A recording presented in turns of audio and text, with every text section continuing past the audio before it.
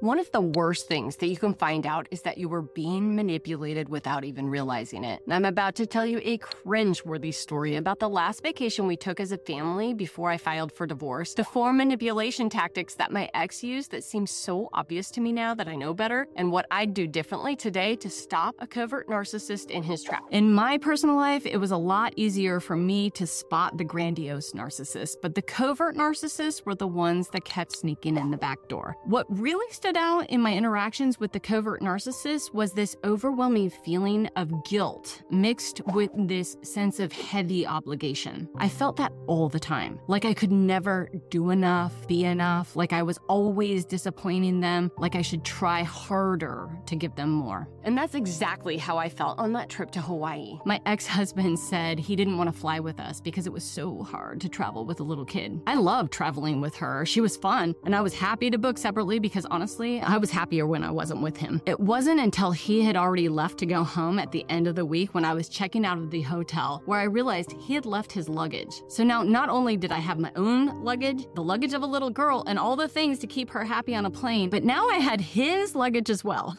So I need to pause here and explain what was going on for me. There were 4 main manipulation tactics that I didn't understand or recognize. So before I tell you the even more mind-blowing thing that happened once we got home, let me first walk you through what I'd wish I had understood then. Gaslighting is a form of emotional abuse where the abuser deliberately manipulates facts, information, or your memories to make you doubt your own perceptions. In a relationship with a covert narcissist, gaslighting often manifests subtly. They may deny saying something or doing something, trivialize your feelings, or shift the blame onto you, all with the aim of eroding your self-trust and making you more reliant on their version of reality. In this scenario, the gaslighting was him telling me throughout the vacation that he had never asked to be on a separate plane. He repeatedly told me that I'd booked a vacation without inviting him. Stonewalling. This is a refusal to communicate or to engage with someone, particularly in discussions that require emotional involvement. In the context of a relationship with a covert narcissist, stonewalling serves as a manipulative tactic to avoid accountability and to maintain control. By shutting down communication, the covert narcissist leaves you feeling isolated while avoiding any responsibility for their own actions or behaviors. I wish I would have seen this one because this was his go-to manipulation tactic for years. When I asked why he didn't want to fly with us, he'd just clench his jaw and say nothing.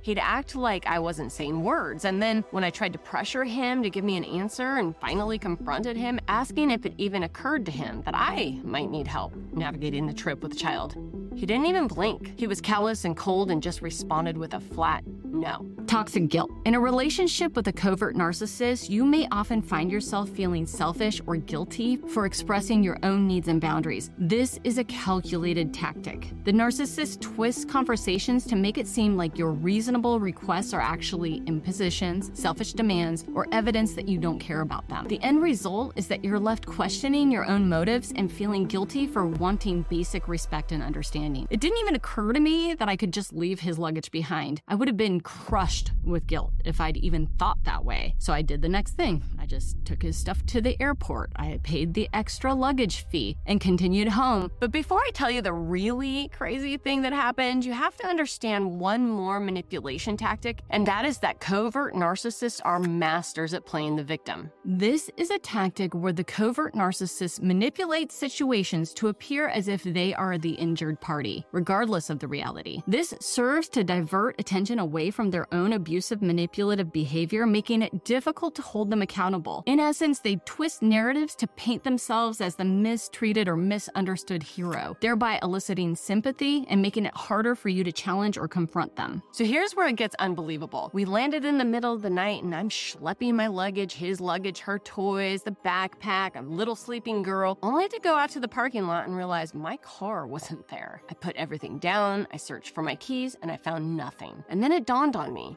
He'd not only left me to deal with his luggage, he'd taken my keys from my purse before he even left. And upon his arrival, he took my car with the child seat and drove himself home. I was furious. Yes, furious. But but I was also tired and I called for a taxi. And over the next few days, his explanation was that he knew he'd be tired when he arrived, so what was he supposed to do? He was the one that was left out of the vacation. I'd been thoughtless not to provide him a way home. Was I really that callous that I'd want him to just wait at the airport until the middle of the night? Always the victim, always using my empathy as a weapon, always making me feel crazy, insignificant, and selfish. Once you know better, you do better. So what would I do now? I wouldn't enable his dependency by booking him separately or by paying for the trip. That's the first line of protection. I definitely would not touch his luggage. He was a grown man, and it wasn't my job to Sherpa his stuff. And then once I realized he'd taken the keys in the car, I'd now take a taxi to a hotel. I would not go home again because now I clearly see the manipulation, and that would empower me to protect myself and my daughter against this type of abuse.